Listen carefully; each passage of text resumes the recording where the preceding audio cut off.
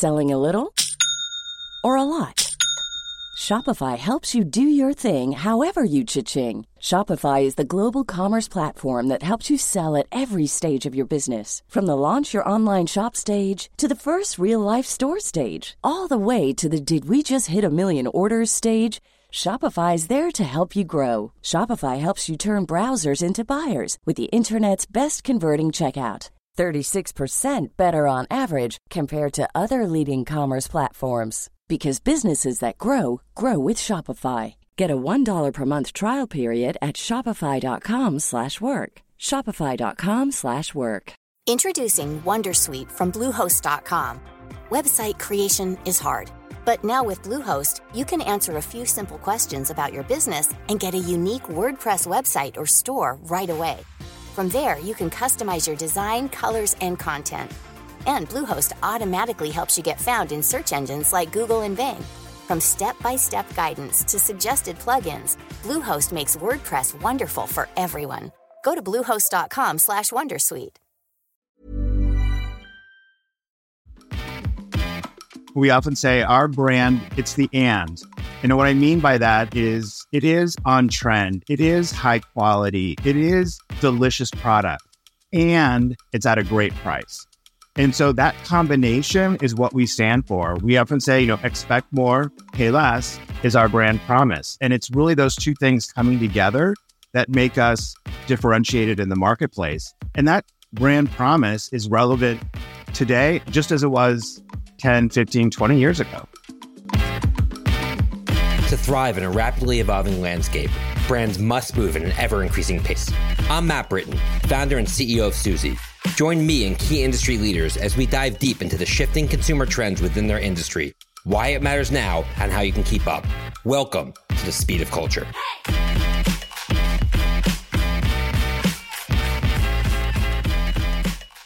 Today, we're going to be speaking with Rick Gomez, the Executive Vice President and Chief Food and Beverage Officer at Target. Over the years, Rick has played pivotal roles in shaping Target's marketing strategies, particularly in merchandise categories, and managing multi-billion-dollar consumer packaged goods brands across Target's food and beverage business. Rick was a winner of the 2022 Retail Touchpoints as a Retail Innovator Award. I'm so excited for this podcast interview today. Rick, great to see you.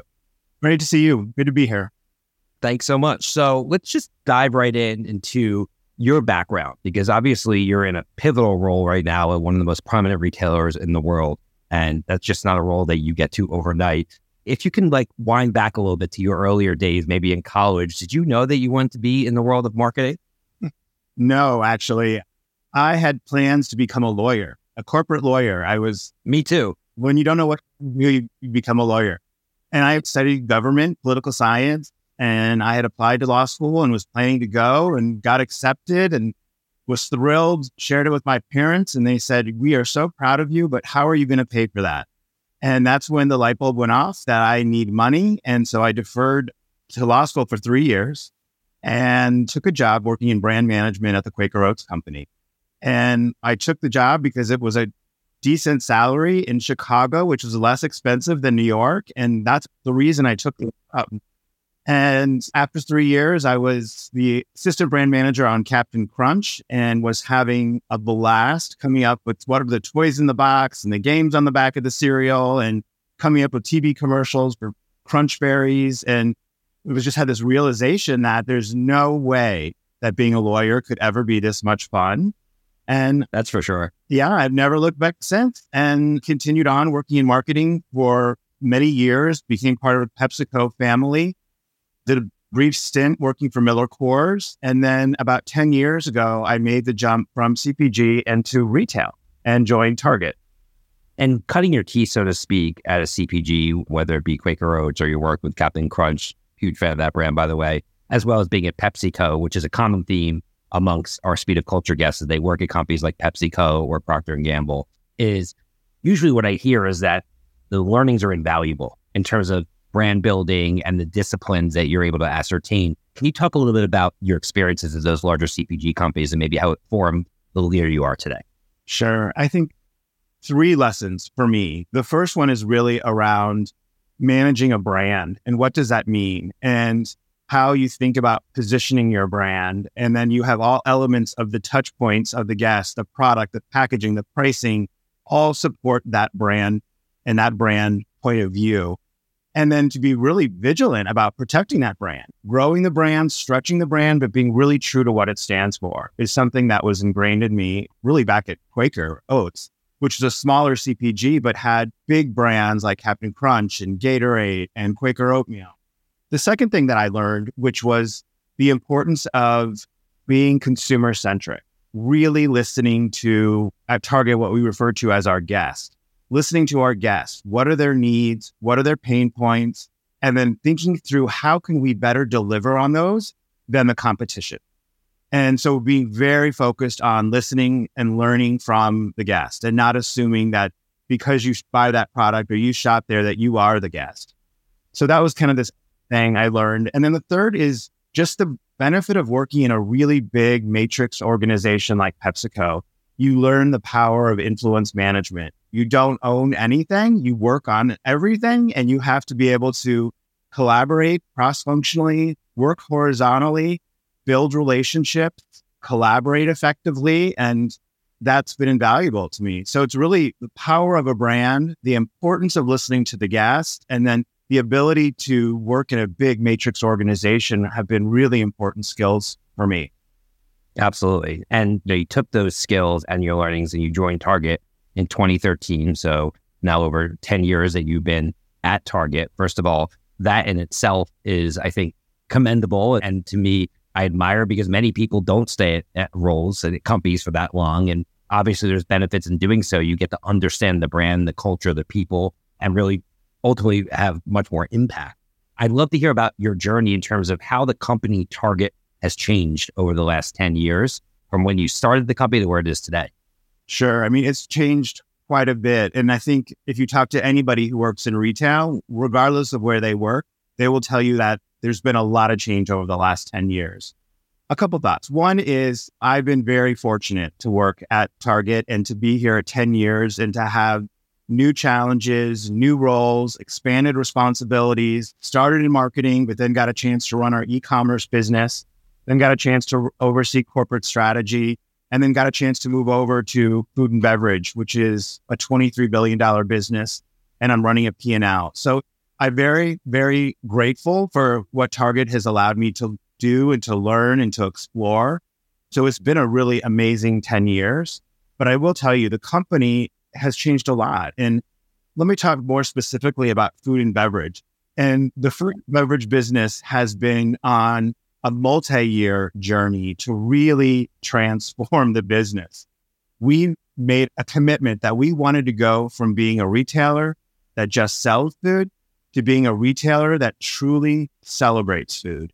And to celebrate food, we've made significant investments in the business. We've made investments in completely revamping our own brand portfolio. And by own brands, I'm referring to our private label brands.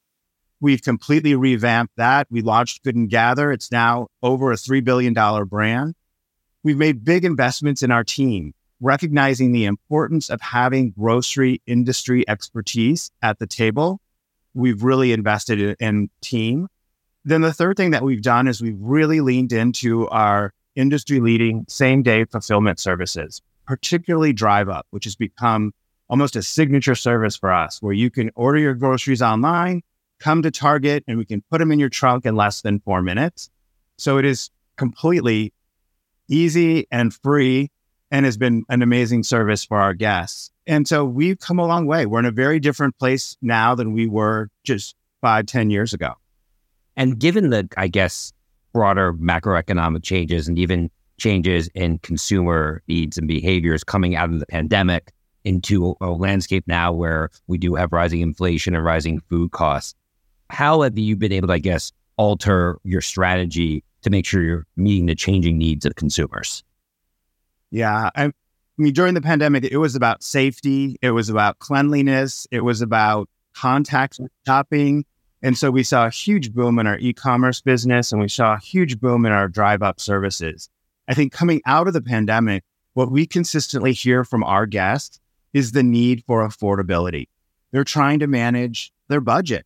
They're trying to stretch their budget to go as far as they can, dealing with inflation, dealing with the return of student loans, dealing with high interest rates. And so they're looking for value. And that's something that we have always been committed to. It's part of the Target promise. Part of what makes Target Target is that we offer on-trend products at a great price. And so we have been very committed to that in food and beverage as well. And we deliver that in a couple different ways. One is with the products that we sell. And I've mentioned this before, our private label, our own brands. Good and Gather, Favorite Day, Market Pantry are excellent quality products, but they're at a really good price point. The other way that we deliver affordability is through Circle. Circle is our loyalty program. It's free to join. We have over 100 million members, and we're able to use that data to then be able to provide personalized savings for you based on what you purchase and what you might like. So we'll do personalized. And then, of course, we offer everyday great prices on those things that really matter, like the eggs and the milk. And then we're doing things to deliver value that are seasonally relevant. Right now, we're heading into Thanksgiving. And so everyone's thinking about the meal and wanting to have it be a special time with family and friends, people they love, but they're on a budget. And so what we've done for Thanksgiving is we've curated a Thanksgiving meal for four under $25. And it's a turkey, 99 cents a pound, and it has cranberries and stuffing and vegetables and sides. And it's a way for you to have a delicious meal for $25. And then we have a whole bunch of Good and Gather sides that are all less than $5.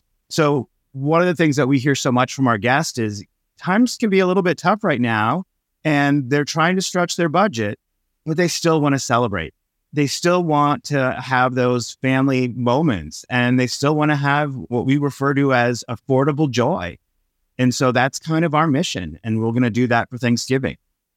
It's interesting because to me, as an outsider and a Target customer, it's like the brand has seemed to be quite elastic over the years, because even pre-pandemic, when we were in much better or more stable economic state, I feel like Target did lean into the Target side of the brand in terms of fast fashion. And to me, it seemed like more of like a Walmart differentiator than just going into value. But I think it also does provide value. So in a time like now, you can lean further into that benefit. Is that true? Is that kind of what goes into your thinking in terms of what aspects of the brand equity pillar do we lean into based upon the current state of your consumer? Yeah. And the way I would articulate it is we often say our brand, it's the and. And what I mean by that is it is on trend. It is high quality. It is delicious product, and it's at a great price. And so that combination is what we stand for. We often say, expect more, pay less is our brand promise. And it's really those two things coming together that make us differentiated in the marketplace. And that brand promise is relevant today, just as it was 10, 15, 20 years ago. Right. And one other thing you brought up was just the benefit of first-party data. And in the world of food and beverage, many of the traditional food and beverage companies don't have that because they're selling through big box retailers like yourselves. They don't have first-party data. And I would imagine that provides you with an incredible benefit at understanding the types of foods consumers are looking for, the way you should be positioning it. So how big is that data set? And I guess you talk about consumer centricity. Is that part of your process in rolling out new products? So I saw recently you rolled out Good and Gather Baby and Good and Gather Toddler. I would imagine in a case like that, you're using the first party data to really frame your go-to-market strategy. Absolutely. I mean, the short answer to how much data we have, it's a lot. And so for 100 million members, we have a lot of their shopping behavior and their preferences, and we're able to then be more relevant to them. So examples of what we do is when it's back to school time, we have information on teachers, and we're able to give teachers an incentive to get school supplies. We just had Veterans Day. We were able to then send an incentive to veterans to celebrate them. So we're able to do really targeted, personalized stuff, which has been incredibly helpful. And what we're also able to do is partner with a lot of those CPG partners who sell their products at Target. We do that through Roundel. We have a media company, and we'll partner with them to create marketing campaigns that leverage our first-party data, and are able to do really what everybody wants is to understand, did my marketing spend, what did it deliver? And we're able to target the audience that they're looking to meet, their audience, and then we'll measure it, and we're able to, with first-party data, be able to show exactly the return on that investment. And that's something that marketers have been looking for years. Absolutely. We'll be right back with The Speed of Culture after a few words from our sponsors. Introducing Wondersuite from Bluehost.com. Website creation is hard, but now with Bluehost, you can answer a few simple questions about your business and get a unique WordPress website or store right away. From there, you can customize your design, colors, and content. And Bluehost automatically helps you get found in search engines like Google and Bing. From step-by-step guidance to suggested plugins, Bluehost makes WordPress wonderful for everyone. Go to bluehost.com/wondersuite. Millions of people have lost weight with personalized plans from Noom, like Evan, who can't stand salads and still lost 50 pounds. Salads generally for most people are the easy button, right? For me, that wasn't an option. I never really was a salad guy. That's just not who I am. But Noom worked for me. Get your personalized plan today at Noom.com. Real Noom user compensated to provide their story. In 4 weeks, the typical Noom user can expect to lose 1 to 2 pounds per week. Individual results may vary. Another shift that obviously we've been seeing a lot of lately is consumers finally believing and gravitating towards purchasing groceries online. And Instacart recently went public. And that was something, especially pre-pandemic, that many consumers either shied away from or didn't really believe it. What trends are you seeing relative to this with your business? I would say our digital business is continuing to deliver double-digit growth coming out of the pandemic. I mean, it was explosive during the pandemic for obvious reasons, but we've seen strong momentum continuing post-pandemic. But I will tell you, there's also, our stores are still play a really important role. And I think it comes down to, what is your trip type? What is your trip mission? And some of them are quick and they want it to be hassle-free, and they're going to look digitally to get what they need. And we can deliver to your home through our Ship Chopper, or you can come pick it up through Drive Up. And it's about ease and convenience. But then there's also another type of trip at Target, which is about inspiration. And it's about discovery. And we hear all the time, guests have a free 1 hour. The kids are at a soccer practice and they've got a free hour. They'll go to Target and they'll walk up and down the aisles and they'll explore. They'll look for what are the new brands? What are the new products? They often do it like this time of year to get in the holiday spirit. And we do a terrific job of not just having seasonally relevant items, but we decorate the store in a really seasonally relevant way. So when you come in, you get into the spirit of whether it's Christmas or Valentine's Day or Mother's Day or Easter or whatever it may be. So what I would tell you is right now, what guests are asking for is, it varies. And sometimes they want digital, sometimes they want it in the store, sometimes it's a combination of both. And our commitment at Target is, we will get product to our guests however they want it. Yeah. And another big initiative I know that you've been behind is just wellness within the food and beverage space, which I know is obviously top of mind for anybody that's in the industry. Can you talk a little bit about some of your efforts there? Sure.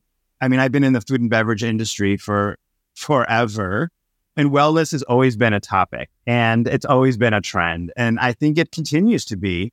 What we're seeing is our guests are very interested in health and wellness. What we're starting to see is it's starting to emerge, and we're starting to see some new things in that space. So what we're seeing is certainly stuff like organic and freshness, all natural. That, of course, is still there, but we're seeing more growth in vegan, dairy-free, keto. Another area where we're seeing growth recently is non-alcoholic beverages, a non-alcoholic beer, wine, mocktails. It used to be dry January was something that people would do, but what we were seeing is dry January is extending beyond January, and people are looking to take care of themselves. They're also defining health and wellness more broadly, and our guests are defining it like not just food and nutrition, but also self-care. And so even businesses like our beauty business, which you might think of as a luxury or a nice to have, it's actually part of taking care of yourself and feeling good about yourself. And we're seeing really strong growth in our beauty business. Yeah, that totally makes sense. It's interesting because I was looking at some data, and you look at Gen Xers, and the youngest Gen Xer is 43, and the average age of a parent having a child in the US is 27, which means even the youngest Gen Xer, their kids are at a minimum 16 years old. And if you're appealing to families, that means that we're basically 2 years away from families being solely millennials. And millennials, as you know, grew up with the internet in the household. So we're kind of at the precipice of this complete new shift of parents being millennials. And I would imagine when you talk about all these things on the channel, you talk about wellness, you talk about the shift to e-commerce and all these things, it's just going to become more and more prevalent in the years to come and bolden whatever strategies you're tinkering now to be the core strategy. Absolutely. I mean, technology is not going away. And I think what we're seeing is our guests, consumers more broadly, their expectations just keep getting higher and higher and higher. Expectations for what is convenience and how is that defined? Expectations for what inspiration looks like. I'll give you an example of something that we just launched.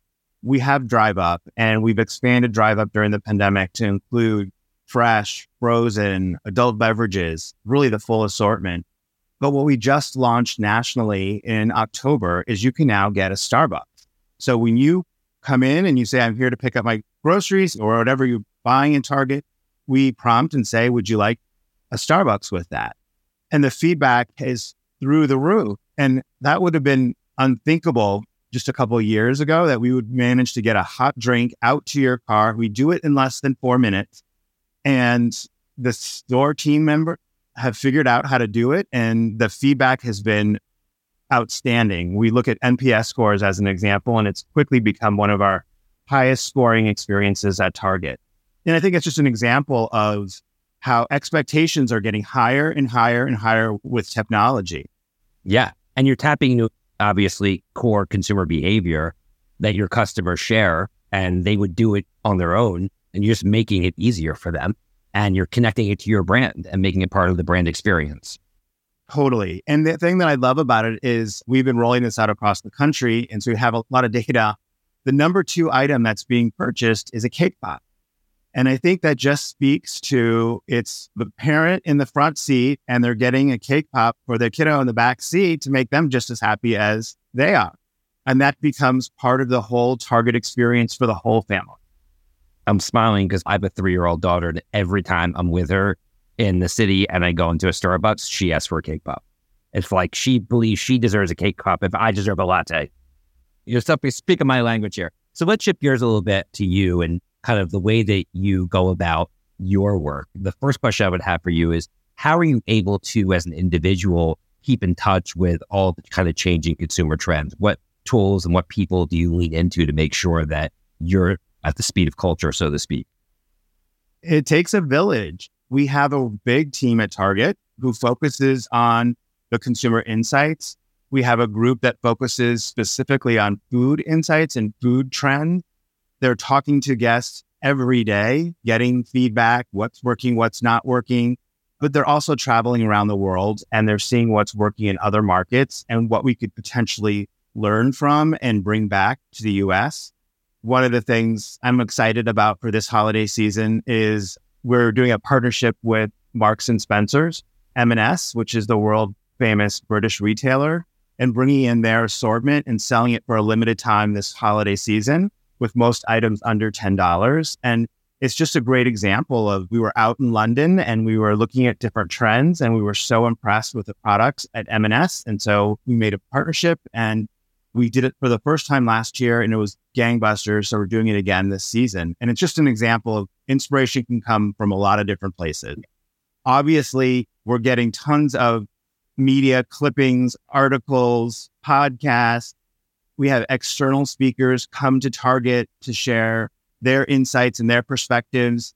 And oftentimes we bring in people from other industries just to bring a fresh perspective. Again, you never know where a good idea is going to come from. Absolutely. And you talk about taking a village, and a big part of that is you being able to trust your team and building a great team. What do you look for in the people who you bring up to your team at Target? And what are some of the proven success strategies at building a successful team around you? A couple of things. I think first and foremost is building a team that's diverse. People who have different backgrounds, different lived experiences, different career paths, different industry experience. So if you look at my direct report team, some of them have grown up at Target their whole career. Some of them have worked in the grocery industry at competitors. Some have come from doing completely different things, not in food and bev, have experience working in the home business. And then people who I think stylistically bring different perspectives. Some are operators, some are supply chain experts, some are more creative marketers. And I think having that mix is where you get the really good ideas. So I think a diverse team is paramount. The second thing I would say is when we're recruiting, if you had asked me this question just 10 years ago, I would have given you a different answer. I probably would have said, when we're interviewing, we're recruiting, we're looking for people who strong leaders, track record of success, good strategic problem solver. And those are important, but I actually think what's become more important now is two things. One is resilience and the ability to, it doesn't always go your way. And there are ups and there are downs in business, for sure, in retail. And you have to be able to weather the downs and then try to extend those highs as long as you can. But it's not all going to be the way you had planned. And so you have to be resilient. You have to be tough, and you have to be able to pick yourself up and pick the team up and get people motivated and to go back at it again. So resilience. And then the second thing I would say is just being flexible, agile. I mean, things are always changing. And so you can't get so locked into this is the plan and we're going to go execute the plan, the annual operating plan. We're going to go execute that. And then we're going to be successful if we deliver the execution. It's constantly changing. I mean, on a daily basis, we're looking at daily sales, and we're talking weekly, and we're looking, do we need to make any changes to our plans for this weekend? And so being able to kind of be flexible and agile and not too stuck in your ways is really, really important. Especially in this world of AI, where we have no idea the types of innovations and tools that are going to be at our disposal 3 to 6 months from.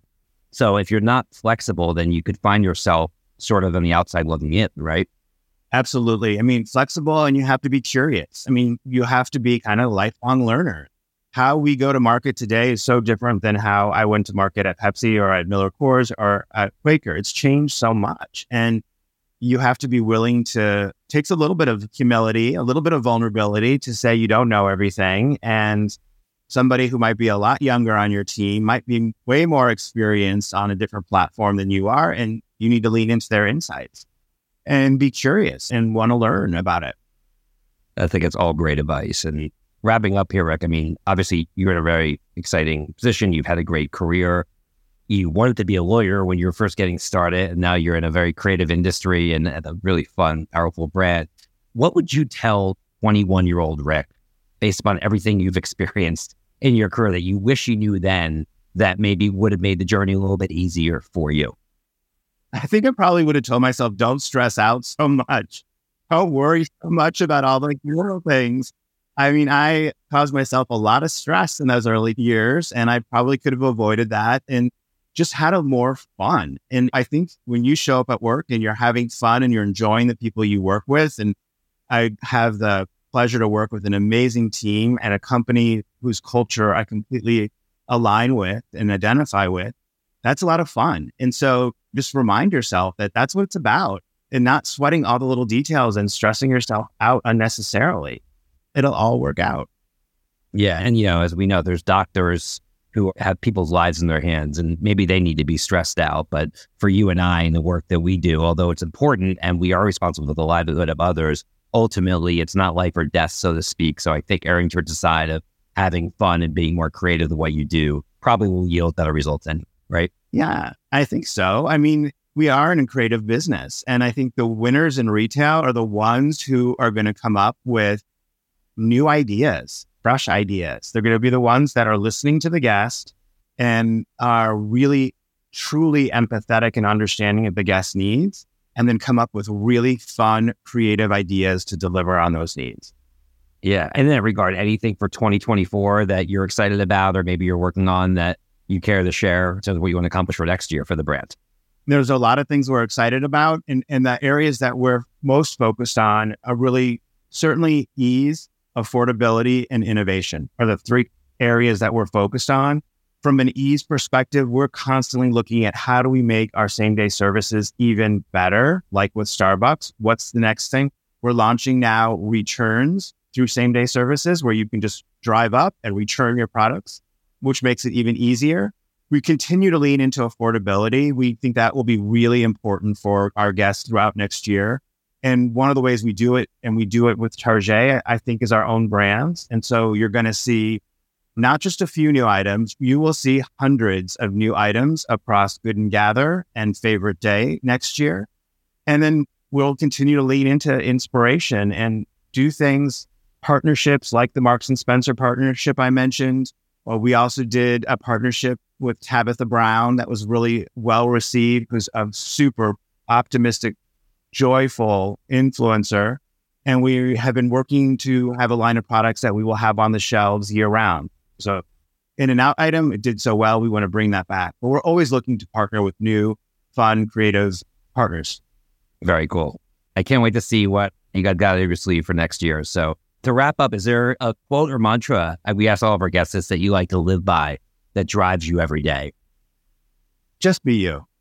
I know that sounds really simple and maybe a little bit trite, but at the end of the day, just be your real, authentic self. And I think that's really important. And I think oftentimes, particularly in corporate America, we can forget that and spend a lot of time trying to be someone that we're not and lose sight of what makes us really special and that we should be bringing to the table every day. So I would just say, just be you. Love that. That's fantastic advice. We're going to leave it with that. So thanks so much, Rick, for joining. Cannot wait for our audience to hear this interview. I've been a big time fan of yours for a while, so it's been great to be able to dive deeper into the stuff of your work. Thanks, man. Yeah, thank you. On behalf of Suzy and Adweek team, thanks again to Rick Gomez, Executive Vice President and Chief Food and Beverage Officer at Target, for joining us today. Be sure to subscribe, rate, review the Speed of Culture podcast on your favorite podcast platform. Till next time, see you soon, everyone. Take care.